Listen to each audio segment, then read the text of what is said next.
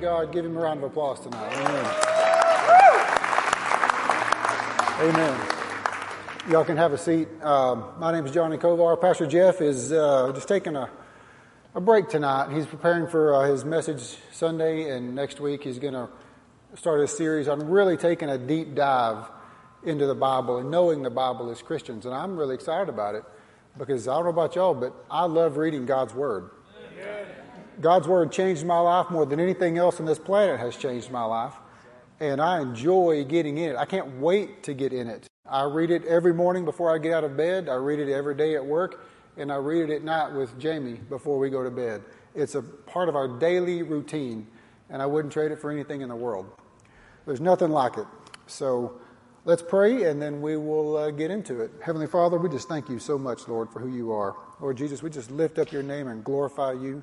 I pray that you're glorified with every word that is said tonight. I pray you speak through me, Lord, and every word I say is your words and not my own. We love and we praise you in Jesus' name. Amen. So again, we have great ministries in this church. On Monday night, Man Church meets at 7 o'clock. This Monday will be down here. So that's very exciting because that's where this ministry started. Now we're upstairs, but this is always home for Man Church. We're having venison, and I'll be preaching this Monday. So men, come on out. It's going to be really, really, really great. The venison's going to be actually cooked here. So it's not frozen. It's going to be really good. So then women have heels that meet here as well. So there's really no excuse to not come.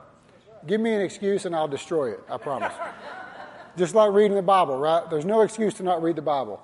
Give me your excuses for reading the Bible and I'll destroy them because there's not one unless you're like an ICU or something.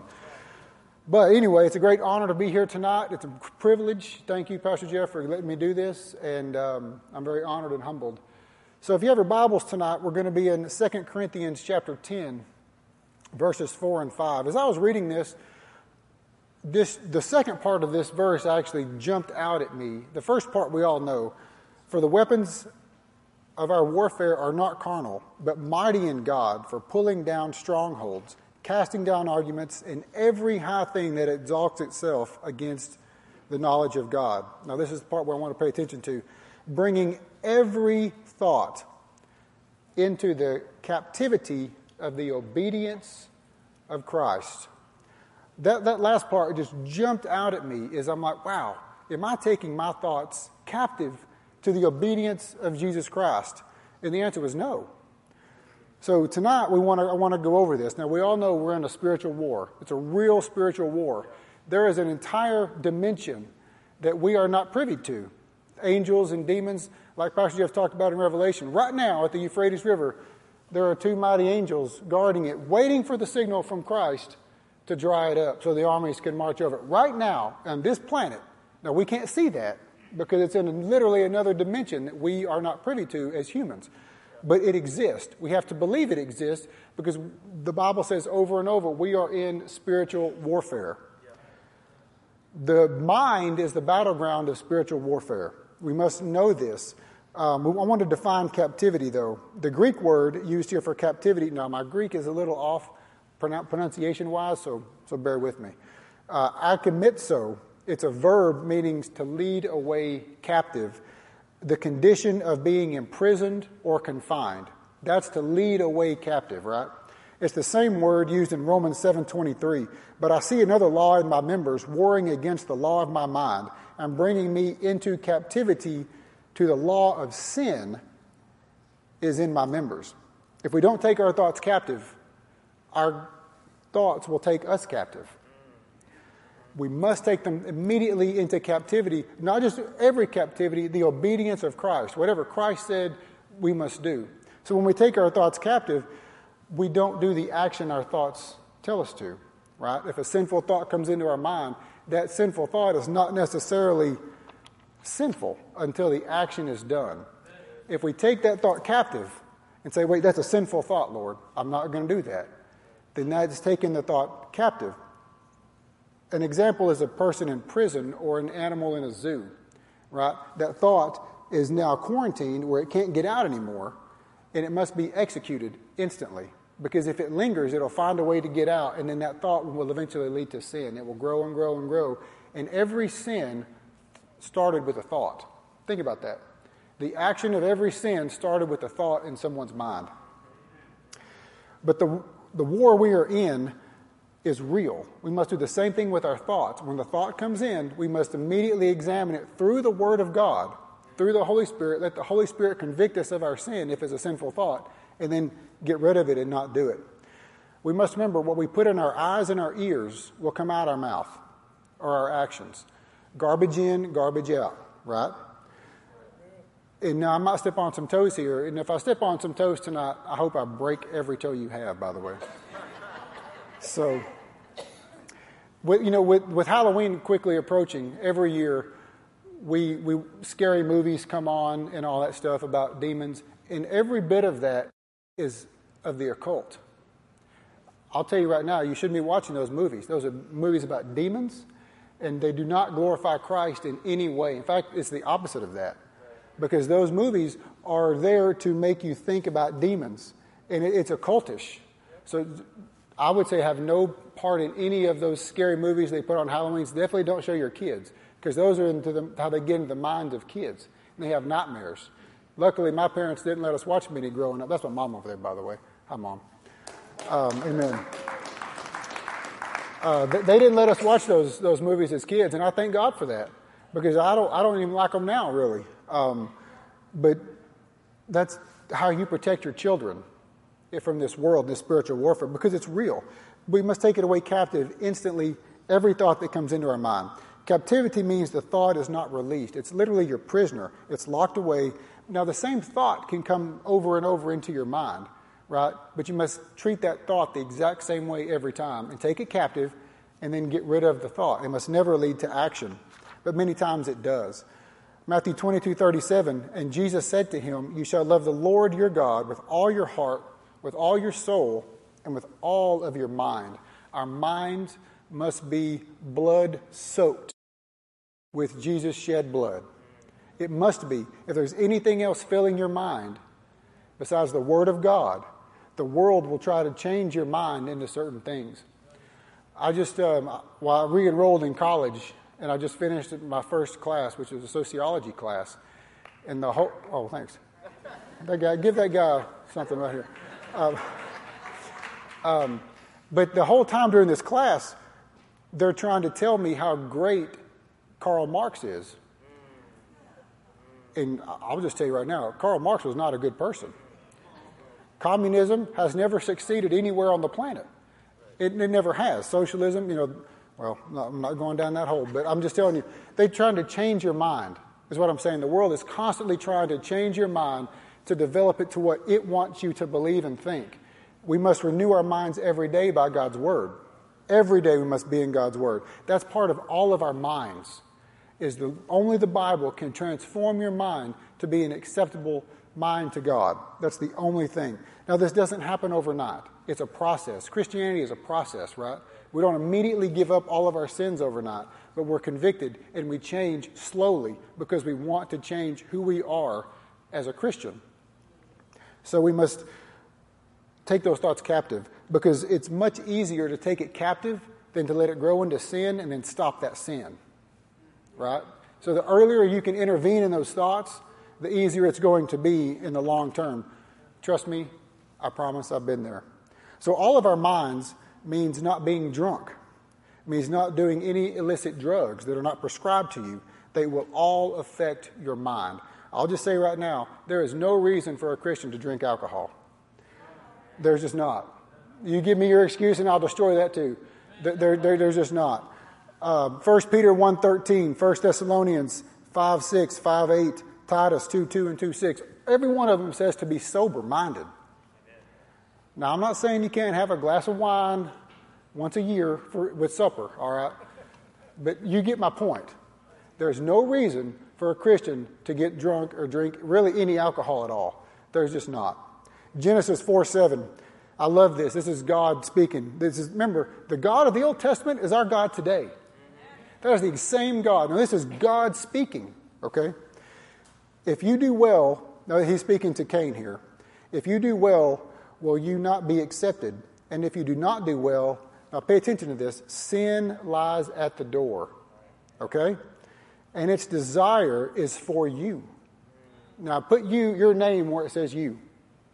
Sin's desire is for every single one of us to destroy us. That's what Satan wants to do, is destroy our testimonies and destroy, because he can't take your soul if you're a Christian. Right? You're blood soaked, you're bought with the blood of Christ, you're going to heaven. He can't stop that. But what he can do is stop your testimony.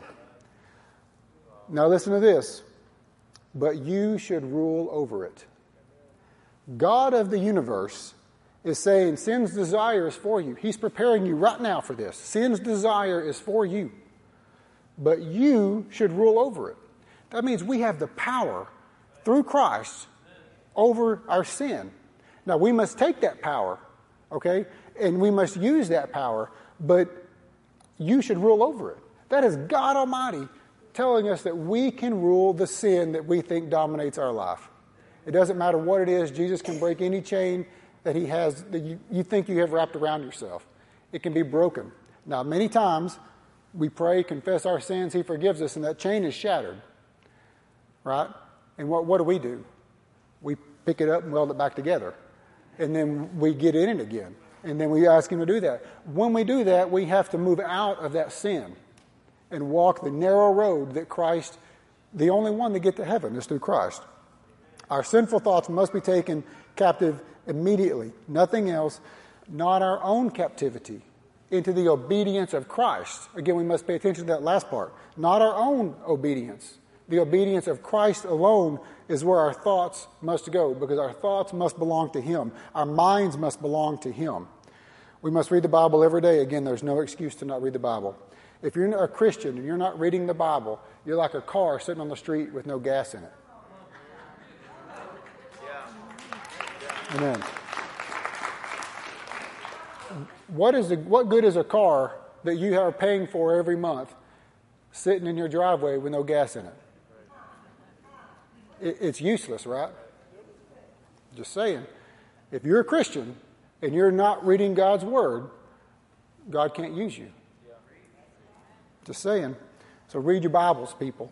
There's no excuse to not read that Bible. If you can't give God a chapter a day, then we need to talk after this service, because something's not right. Just saying, one chapter. If you're not reading the Bible, go tonight and read John chapter 1. And tell me what it says tomorrow. So, okay, Romans 8, chapter 8, verse 6. For to be carnally minded is death, but to be spiritually minded is life and peace. Some of y'all might not know me, but I am the chiefest among sinners. I will just say that. And I had no peace in my life for a long, long, long time until I completely, really, fully submitted my life to Christ. I've never had as much peace in my life than I have right now. And there's nothing on this planet that I would give that up for. Nothing. Because God's peace surpasses all understanding. And I've been, Mom calls it the far country. But that's where I was. I am the prodigal son. Like I said, I am. I was saved as a teenager. I went off, and God brought me back. I thank him every day for that. But, amen. And, amen. All glory to God. But we must be a person who controls our mind, because that is the doorway to who you are, is your mind. Our thoughts in and of themselves are not necessarily wrong, again, unless Jesus, the only time he said that was about adultery, right? But our actions will always lead to sin, or the opposite of sin, which is serving the Lord. But if we keep having the same sinful thought, no, take it captive, it will lead to sin. That is Satan's strategy. He brings in the turmoil because he attacks your mind. The primary means of his destruction that he causes us is our mind. Very few Christians, I believe, realize the fact that Satan absolutely, 100% hates you. Absolutely hates you. I was at work the other day, and I actually heard someone say, Satan is my friend. I heard those words, and nothing could be further from the truth, because he wants nothing good for you. He's never created anything. He hates you. He wants to destroy you. God wants to love you and cherish you and do nothing but bless you. Now, again, not all blessings are on the earth, okay? The greatest thing you could do is to lay your crowns at the feet of Christ. That's the true blessing that we will get.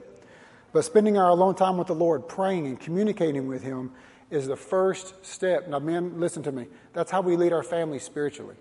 Okay? We are the leaders of the household. That's how God ordained it. Women, don't get mad at me. It's just what God said, not me. But I believe that's the problem with America and the world today, is that role of manhood has been forsaken by men. And there's no spiritual leadership in the home from the man anymore. That's what we're trying to fix in Man Church. So, y'all come on. We must lead our family spiritually because you can't give what you don't have. That's why we have to fill our mind every day with the Word of God. We must pray to God. Now, praying is not lecturing God on what you want. Right? Praying is communicating with God Almighty, who created every single one of us, who loves us more than we could ever understand. And part of communication is listening. Right? God will communicate in many different ways. And if you're not receptive to what He's telling you, then you're not communicating with God. Because the biggest part of communication is not talking, is listening. But when we talk to God, I believe the two most common said words are thank you and praise you. And if we're not doing that, we need to fix our prayer life. Because that's how we tell God how much we love Him, is our praise to the Lord. And then our actions by doing what He tells us to do. So we all have a common enemy here, every one of us. Proverbs 23:7 says, as a man thinks. Now, I was talking about all of manhood, not just men. As a man thinks, so he is. If you think you're defeated by Satan, then guess what? Well, that's probably true. But if you think that you are a co-heir with Christ to the kingdom of heaven, then that's what you are. And that's what we must be in our minds, right? So I want to ask you a question. Where do your thoughts go when you're alone? Where do your thoughts dwell? Do they dwell on things above? Or do they dwell with the stresses of life on earth? Because the stresses of life on earth can choke out the Word of God. Read the parable of the sower, which is what I'll be talking about Monday. Because they can. Trust me. Every single one of those four in the parable of the sower I have been in my life. And probably if you're honest with you, you have too. I want to be the last one. The good ground. I don't want to be the stony ground. I don't want to be anything else but the good ground. That's where only God can use you, is in the good ground, because that's where your roots are going to grow. They're going to grow deep. So when those storms come, your roots are deep and you're rooted in the Word of Christ. That's where we have to be. So sometimes, sex is everywhere in this world today. You can't go anywhere. You can't watch a show without some sexual thing being there. It's just shoved down our throats. We have to be very careful with this. A meaningless, flirtatious comment here or there can lead to adultery on down the road. We must take these thoughts captive. Sometimes we justify our sin. We must never justify sin. We must recognize sin and destroy it. Again, I'm the prodigal son. I am speaking to myself here. But the Bible deals a lot with sin, especially sexual sin, Acts 15:20. But that we write to them to abstain from things polluted by idols, from sexual immorality, from things strangled, and from blood. 1 Corinthians 6:18. Flee sexual immorality. Every sin that a man does is outside the body, but he who commits sexual immorality sins against his own body. 1 Thessalonians 4:3, for this is the will of God, your sanctification, that you should abstain from sexual immorality. Talks a lot about it, doesn't it? Now, the Greek word used here for to flee is pheugo, which means to seek safety by flight and to escape out of danger. Now, if we took that and thought of sin as dangerous, and we ran away from it as if there's a giant bear over here about to attack you, then we wouldn't have a problem with sin, would we? If we truly understood what that meant. It means to flee, is to run away as you're in danger. Think of sin as literally dangerous to your life. And when I read that, I'm like, wow, I never even thought of it that way. But when we look at sin as literally dangerous to who we are as a Christian, and that's exactly what it is, we'll flee from it. So flee. Now, the Greek word for sexual morality is porneia. It's where we get the word pornography from, which means any illicit sexual intercourse outside of marriage, premarital sex, homosexuality, all of that, adultery. We talk about homosexuality a lot, but I guarantee you it is adultery and premarital sex is much more prolific in the church than homosexuality. We don't talk about that a lot, but it is. And it's all wrong. We must repent from it recognize it, confess it, ask for forgiveness, and then repent. And when someone does that, we can't say, oh my gosh, look what they did. When someone repents, the angels in heaven rejoice, people, and so should we with them. We should not condemn them. We should thank them that they're repenting, and we should rejoice with them. But I believe people are afraid to repent because they're afraid. Amen. People are afraid to repent because they're afraid they're going to be judged by us, the Christians, the ones that shouldn't be the judges. Because you're going to be judged however you judge someone else. If someone comes to the altar and repents, we should be thanking God and praising God and asking them how we can help them stay away from the sin that they're repenting from. Usually we don't do that. But every thought, if we take it into captivity immediately, won't lead to that sin. That's what I'm trying to get to here. Don't let it grow. Whatever it is, grasp it and kill it instantly. Because sin is all around us. When this happens to me, I immediately begin to pray. Lord, take me out of temptation, right? Take these sinful thoughts out of my mind. Whatever I need to do, just get them out of here. What if I need to stop doing something? It doesn't matter. We must take our thoughts into His obedience. That's exactly where I want my life to be. As I read the Old Testament sometimes, it pains me to see how many times God said that Israel has sinned. It hurts me. And so many times, especially in Isaiah and Ezekiel and Jeremiah, He says, so they will know that I am the Lord. That's all He wants, is for them to know that I am the Lord. You know, when He says Israel played the harlot, it breaks my heart. Because He's comparing Israel, His bride, right, which is us today, that has cheated on Him as a spouse would cheat on someone. And that's heartbreaking. It is. But we must understand that. And that's why we must read the Bible every day, understand who God is. Because He's revealing Himself to us. He wants to love us so much. He does love us. All we have to do is submit our lives to Him. And if you're a Christian, you must live by the Word of God. I'm not making any of this up. Call me whatever you want to say. That's what the Bible says. Right? Read the Word of God. The world wants to call you a bigot or a homophobe if you speak against homosexuality. Well, if the Bible says it, I believe it. I don't have to understand it. There are certain things in the Bible I don't understand. Right? But I believe it. And that's all that matters. I'll stand under the foundation of God in my life.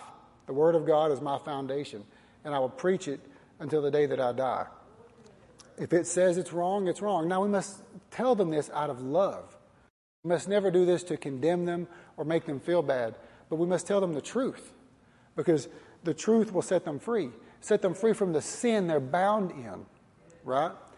So I heard an argument the other day. Someone asked if Jesus ever spoke against homosexuality. And the answer was, well, no, not directly. I mean, of course, He said a marriage is between a man and a woman. But read Romans 1 and see what you come up with. Because I'm just saying. Well, then the person said, well, you believe in what Paul said, not Jesus. He'd be called a Paulian. And I'm like, well, I believe that the Word of God is inspired by the Holy Spirit. And whatever is in there is God's Word breathed out. And, amen. And that Word is Christ, because Christ is God, right? So I believe what the Bible says.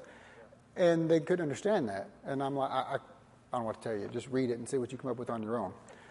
But, amen. So my favorite verse in all the Scriptures is John 14:6. The whole gospel is wrapped up in this verse. And it really comes from Thomas, who I believe we can all relate to. Because when Jesus was saying, I go to prepare mansions for you, Thomas was like, what in the world is He talking about? Right? And I think that could have been any of us. When He's in there talking about that, I'm like, oh, okay. But He said to him, I am the way, the truth, and the life. No one comes to the Father except through me. Now, the key word here is the word the. It's a definitive article, meaning that's it. There's no other way. This is it.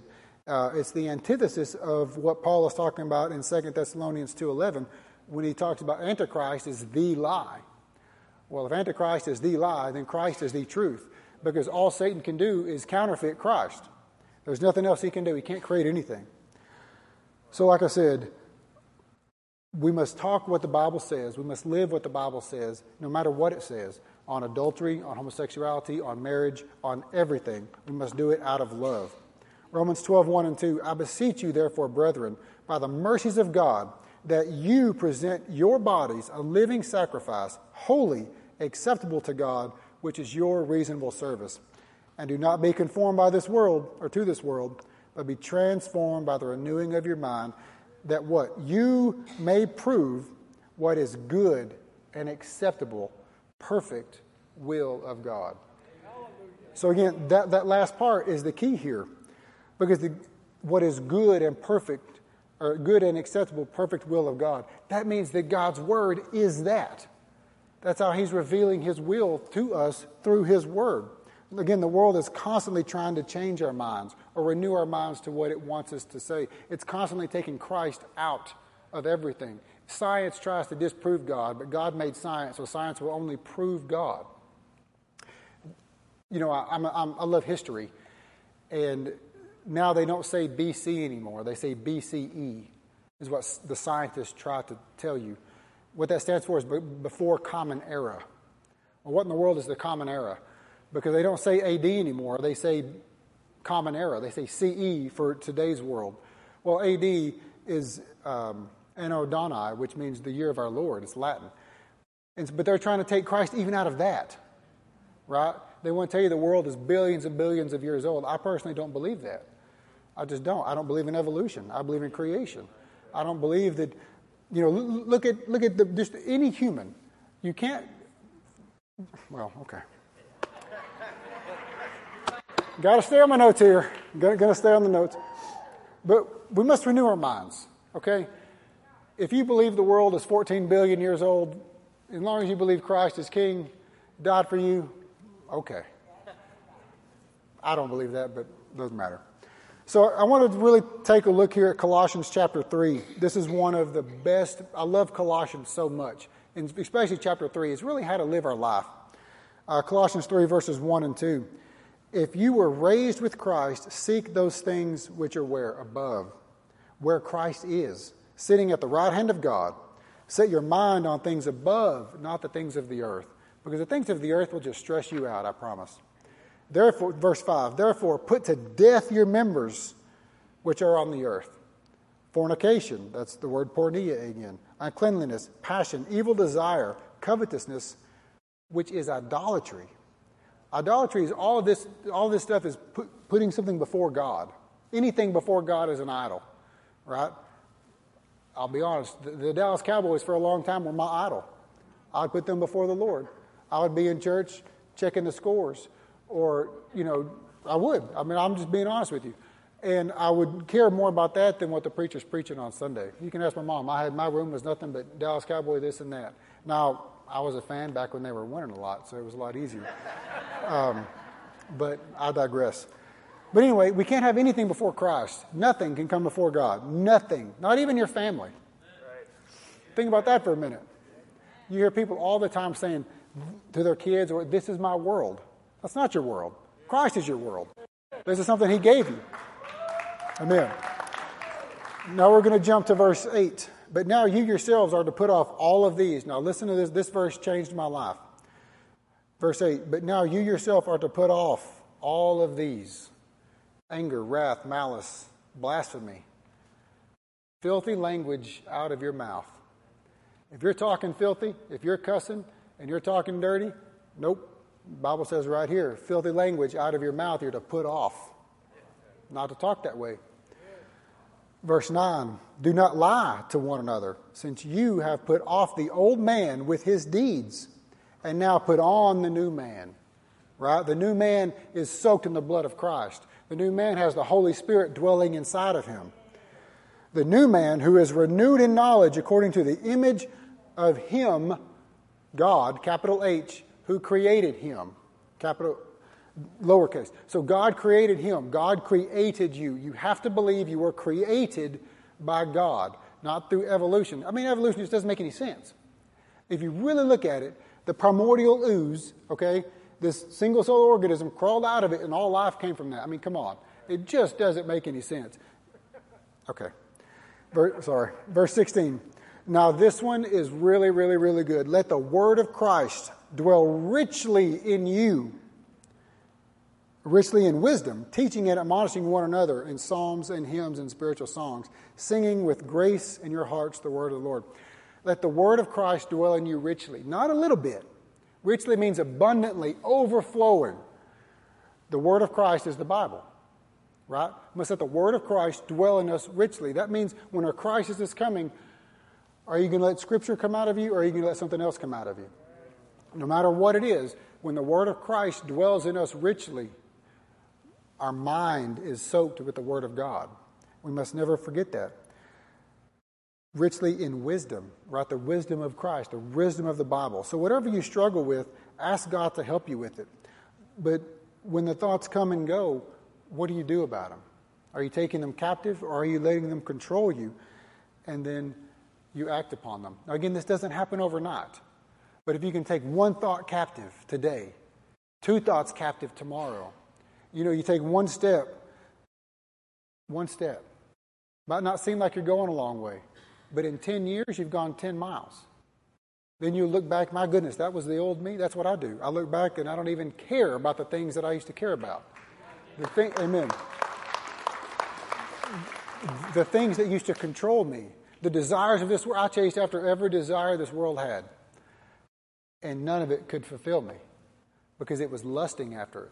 Whenever you lust after something, anything, lust will never, ever, ever fill you. It can't fill you because when you get what you're lusting after, then you just want more of it. And it can never fill you. So lust is sinful. Any lust. Lust is just not sexual. Lust is anything that you're putting before God, like an idol. Lust if you're after a car, a house, money, a job, a title, anything. Selfish ambition will destroy you. You must never have selfish ambition in Christ. Remember, God is faithful. We must play our part. We must confess our sins, our sinful thoughts. We must recognize sin as sin. Our past sins we can think about sometimes because you never forget where you came from, right? Don't redo those sins or think about them, but they're a part of your past, and it's a part of your testimony. So when you confess that and you tell someone, this is where I was, here I am now, what Christ did through me, because a testimony should always give glory to Christ. If it doesn't, it's not a testimony. It's a you-amony. I just made that up. So, because when we're doing that to ourselves, we're giving ourselves glory. It's what Christ did in you, not what you did for yourself. But to have this, we must have self-control.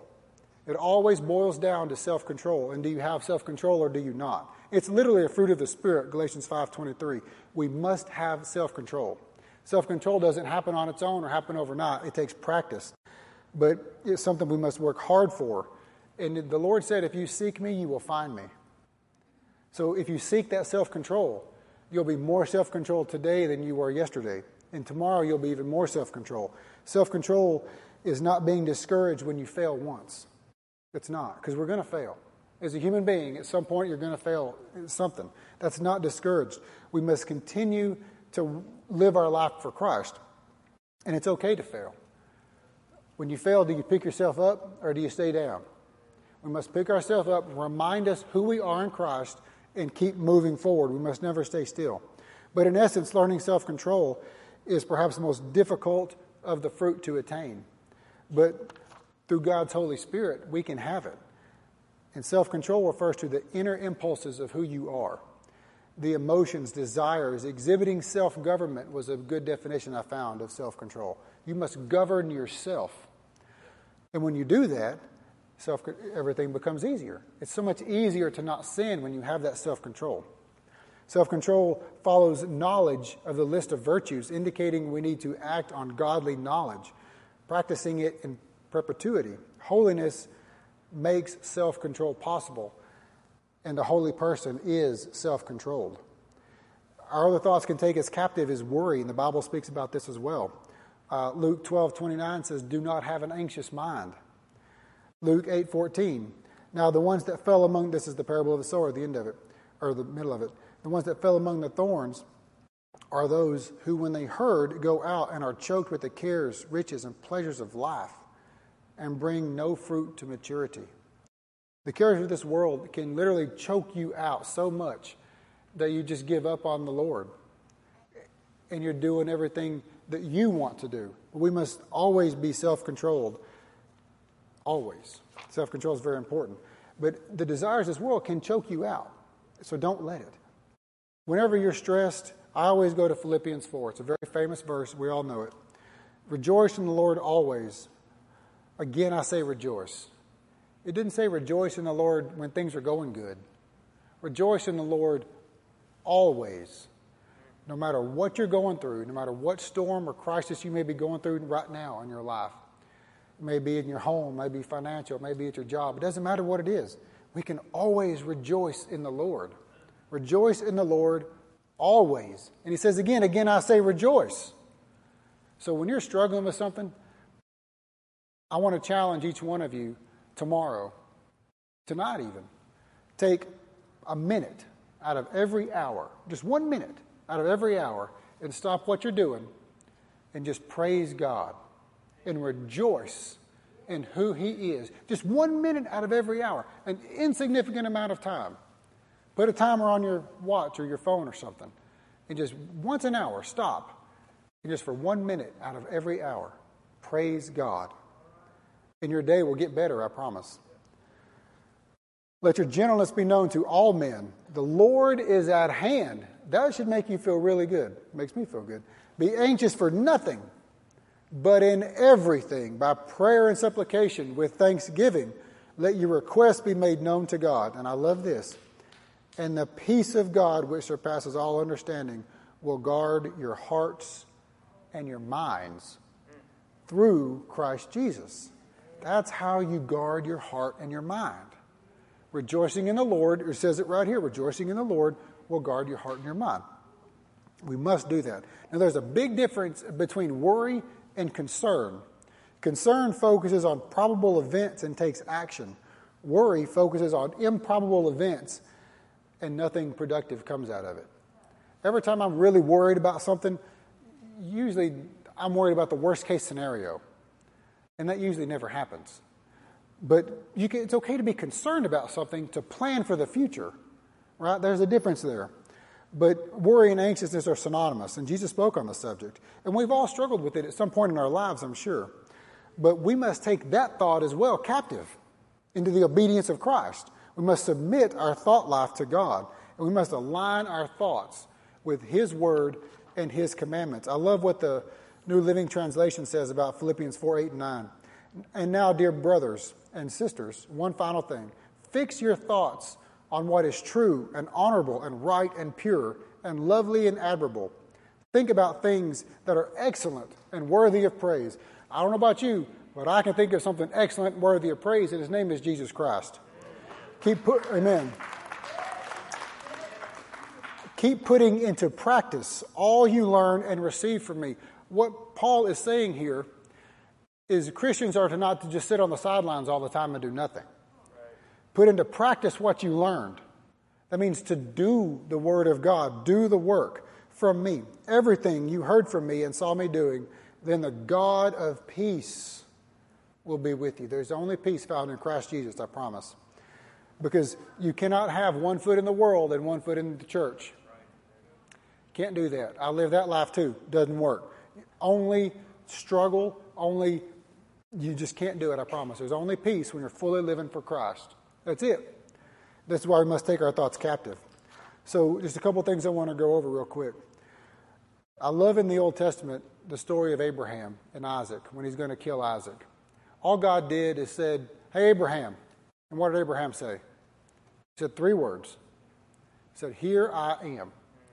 Now, he had no idea what he was about to say. "Hey, Abraham, here I am, Lord. Take Isaac and kill him." I'm paraphrasing, but that's essentially what happened. And he was obedient enough to walk Isaac up there, build an altar, and Isaac's like, where's the sacrifice, Dad? And I'm sure with tears streaming down his face, he said, "God will provide, son." And then Isaac is laying down, strapped to that altar. And the Bible says that Abraham had his coming down with that knife. And I believe Jesus Christ said, "Don't touch him." And there was a lamb in the thickets. That's the kind of obedience I want to be at. Where no matter what God says, He says, "Hey, Johnny." And I just say, "Here I am, Lord. It doesn't matter what comes afterwards. That's what Abraham was doing. He had no idea what God was about to say, but he said, here I am. That's the kind of faith and obedience that I want to have in my life, and I hope that's the kind of faith and obedience that you want to have in your life. And so many of the prophets said, here I am, Lord. Right? Moses said it. Samuel said it. Isaiah said it. Just, here I am. Did not know what was coming after that. So I want to challenge you. Will you do that with me tonight? Will you literally say, God, here I am. Send me. Whatever comes after that, it doesn't matter. Because that's what God is calling you to do. I read these verses all the time in my life. 2 Corinthians 13, 5 and 6 says, examine yourself, test yourself. Psalm 139, 23 and 24, search me, O God, and know my heart. Try me and know my anxieties. And see if there's anything wicked in me. Will you repeat that prayer with me tonight? Will you really? And mean it? My favorite is Psalm 26, 2. Stand with me. This is a prayer. And if you really mean this and will pray this, your life will not be the same. Now, I want to go over this real quick before we pray it. It says, examine me. You're talking to God Almighty, who already knows everything about you. Every single thing you've ever done, He already knows it. But you're asking Him to examine you. Why are you doing that? Why are you asking God to examine your life? You're asking God to examine your life, but the Hebrew word is baham, which means to scrutinize your life. You're literally asking God to scrutinize your life to see if you're living right for Him, if there's any sin that you might have in your life. That's not easy to do. Because if you ask God to expose the sin in your life, guess what He's going to do? He's going to expose the sin in your life.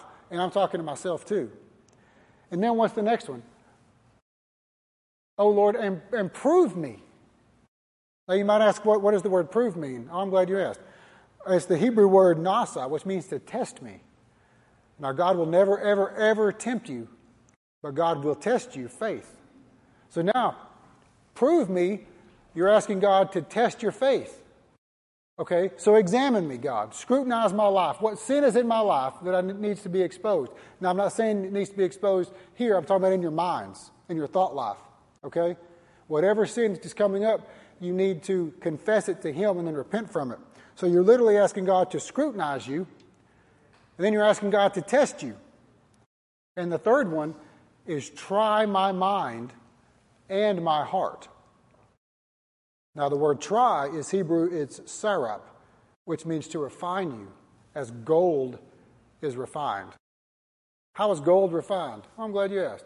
So gold is put in the furnace, and the impurities will come up, and then someone will scrape those impurities away. The picture is us. We pray this prayer and mean it. Sin comes up. We confess it and repent from it, and God scrapes it away. And then you're refined, as gold is refined. Now, this is powerful stuff. Now, I'm telling you, I prayed this prayer a long time ago, and God never expected God to use me in ways that He's used me. I never expected in a trillion years I would be standing before you preaching. Trust me. But God did, because I submitted my life fully to God. So if you will pray this prayer knowing fully what it means, God will use you in a way you cannot understand or don't even know yet. So again, examine me, scrutinize me, prove me, test me. Asking God to test your faith is a big thing because He's going to test your faith. My faith was tested earlier this year and I failed. I did. He tested me again and I passed. Praise the Lord.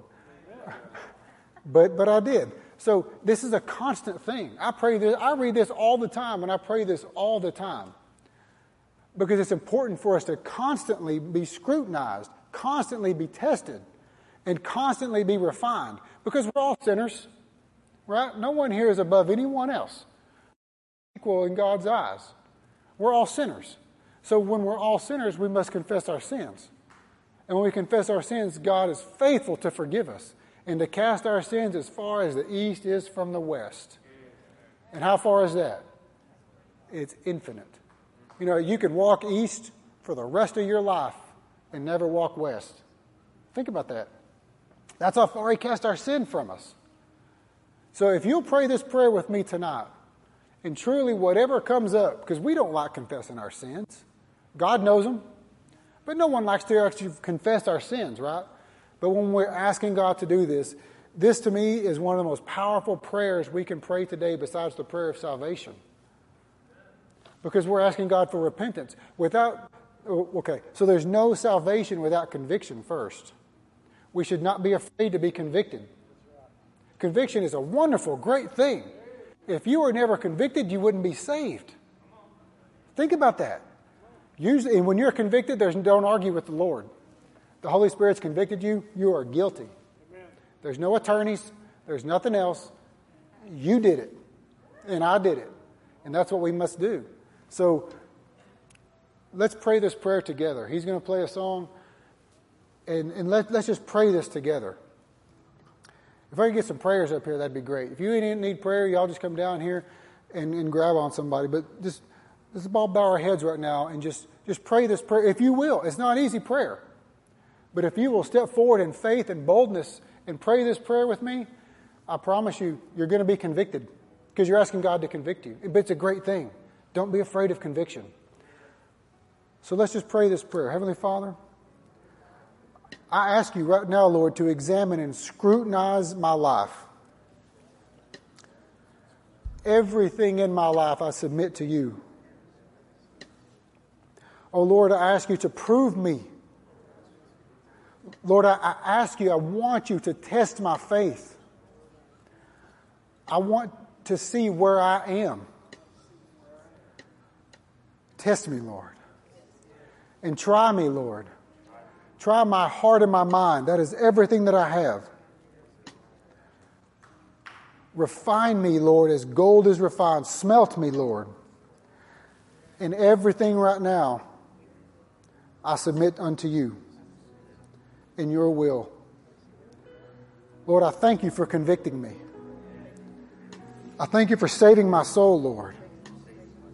Lord Jesus, I look to you for everything that I have. I put all of my faith, my trust, and my hope in you and you only.